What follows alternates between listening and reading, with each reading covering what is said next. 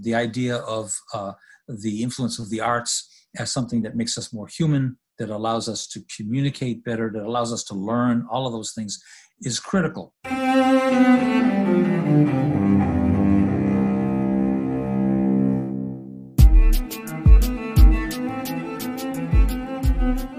Welcome to Arts Engines. I am your host, Aaron Dworkin, and today I am so excited that we have with us Bob Lynch, President and CEO of Americans for the Arts. Welcome to Arts Engines, Bob. It's great to be here. Thanks so much, Aaron, for inviting me. All right. So I always tell our audience they can kind of, look up our guests online, read all about their bios. We kind of don't want to go through all of that here, but really delve into the meat of kind of all of the work that you do and the impact that you have. One of the things is that, in many ways, I really view you, I think many people view you as America's advocate for the arts.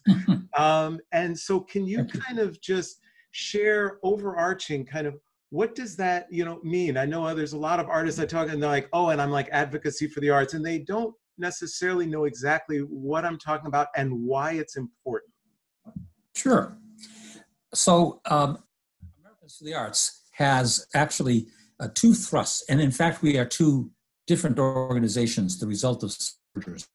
So one organization is called Americans for the Arts. It's a 501c3 tax-exempt organization, and we do all of the things like professional development and training and research and advocacy to the extent that the law allows. But we are also the Americans for the Arts Action Fund.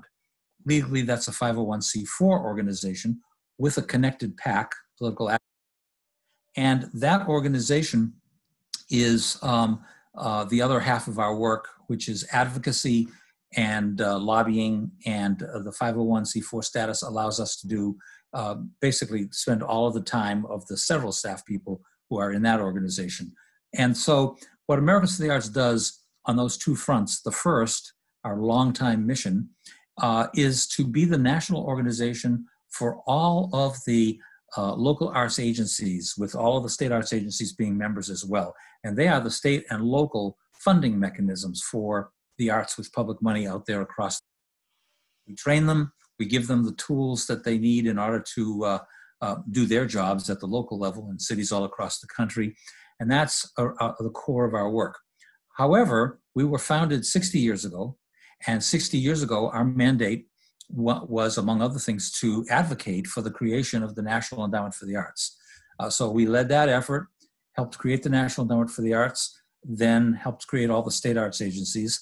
And we had already been working on the local arts agencies, but there were only a couple of hundred, and today there's 5,000. So the advocacy efforts are federal largely, but also state, working with 50 state arts advocacy organizations, and working to make sure that there's public and private money flowing to the arts in our country. So those are the two thrusts of our work.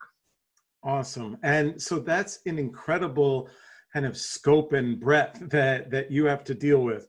On one kind of specifically on the advocacy side, when, in general normal times, people are often like, well, you're advocating for the arts. What about, affordable housing? What about healthcare?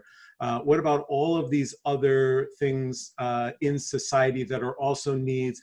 How do you kind of balance that argument for the arts? And now, given kind of this current pandemic crisis, how would you, if you will, make that advocacy? How do you share with people how we can better speak about this work that's so important to us? Sure. Well, first of all, I put advocating for art and culture and the humanities at the top of the list, not at the bottom of the list, at the top of the list for a variety of reasons. One, it is basically the aspect of our country, our society, that brings meaning to the people. What are you working for? What are you trying to survive for?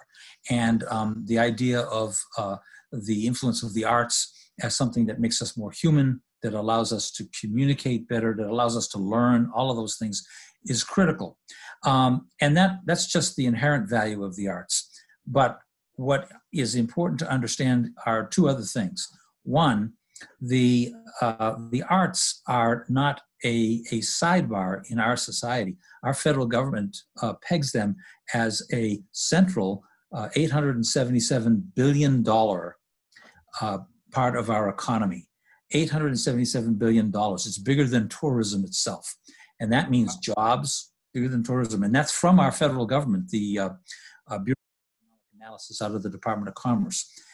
It means jobs directly. It means economic impact directly. It means economic impact and jobs indirectly, because every arts entity, and you know this so well from your own work, somebody comes to your performance, the audiences are spending additional money on parking and on food, restaurants, or babysitting, or staying overnight. So this economic footprint of the arts is critical, and a really big reason why they go to the top of the list. And then the third thing is what I've been calling it for 40 years, arts and. It's the value of the arts and education and health and healing and homelessness and transportation and every aspect of society. You will look and see artists and arts organizations working hand in hand to help improve whatever the issue is. And we have examples all across the country. Americans for the Arts has a tool called the Social Impact Indicator. It's on our website. And if you go on it, it's a pinwheel, colorful pinwheel, and it has the arts in the center and then all the issues that I just mentioned, some 30 of them. You click on an issue and you see the rich tapestry of things that are happening with arts helping with that particular issue. Data, examples. Some of my own board members, Vijay Gupta out there from your violin work, the first violin LA Philharmonic. Well, he's just stepped down from that after getting a MacArthur. He stepped down from that to devote full time to his real passion, which is work, Street Symphony, it's called, with art, music, and the homeless. And so I put those things together and I say that the arts are a central part of the solution of America's problems, and not to be marginalized, but to be heralded. Absolutely. And when we think now about artists who are out there, one of the things, there are so many industries that are being hit incredibly hard because of the pandemic and because of stay-at-home orders. And when we think about individual artists, I think a lot of people maybe outside of the art sphere don't realize that a lot of artists are gig artists or perform in such a way that it cannot be replicated or really done remotely or translate that way, and of course have had massive economic impact.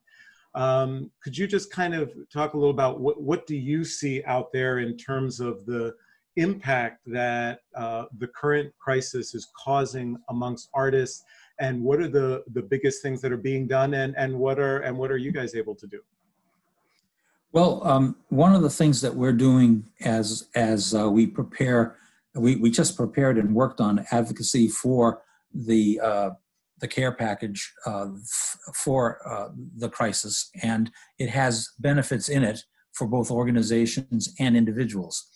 One of the big ones is allowing individuals to be eligible for some of the different kinds of funds that they were not eligible for before. Because in fact, the individuals are small businesses. They should have access to small business benefits and so on. But in preparing for that, we have two surveys that we're doing right now. One is on organizations and one is on individual artists. And 9,000 individual artists in just the last week that have signed up and given us information on that survey. And what we've discovered is that 97% of them are in dire financial straits because of that, because of the current coronavirus, because the arts are a face-to-face business, and artists in particular, face-to-face selling things. When that's taken away, when people are afraid to buy things for their own enjoyment, then the artists are going to be affected. We have seen Most of them report that they don't have any savings or much savings, so they're not prepared for a period of time without income.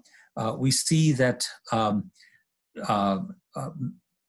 large percentage of them, the majority, have second jobs in the gig economy.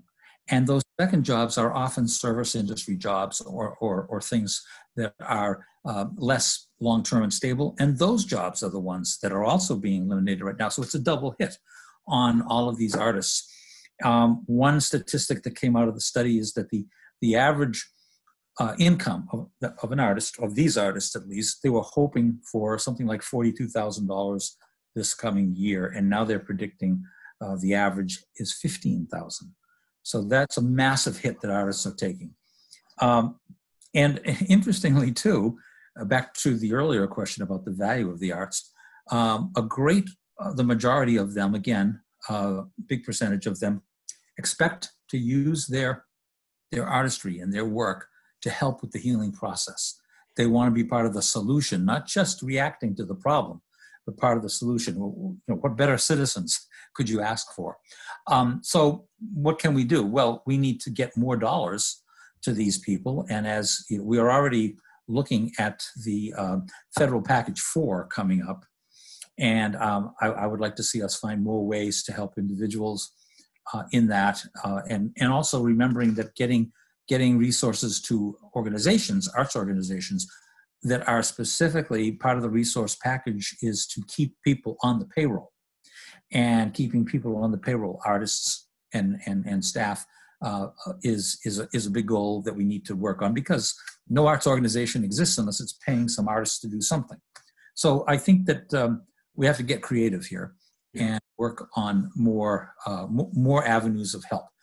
There are also loans. There's also other kinds of training programs. There's also looking at big things for the future.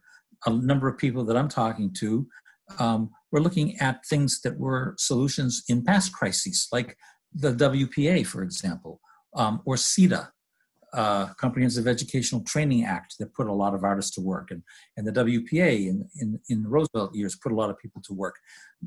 Job Corps was created to put people to work, not as many artists at a later time. All of these things we ought to look at as mechanisms for keeping the artistic workforce in our country working, which happens in every other country, but not here. Wow. So your passion is so clear on these issues. And I'm curious, and I think a lot of our audiences, for you, where does that passion come from? Where does it stem from? How did it start and develop for you, where you've committed your entire life to this role that arts plays in our society? Sister Mary Andrina, my 8th grade teacher. It's funny, I went to Catholic Grammar School, Stoughton, Massachusetts, and in the 8 years of going to school, I was, every report card I got said, dreamer, attention deficit, doesn't pay attention, things like that, until I got to the 8th grade, and this particular teacher found a passion for writing for me. And so I suddenly had a, sort of a reputation as the class scribe, the class writer. At the same time, my mother, for many years, and still, she's 96, she's a painter.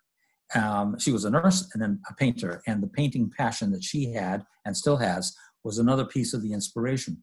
I get to high school, which was a Jesuit high school, and there was no art. There was no theater, no drama.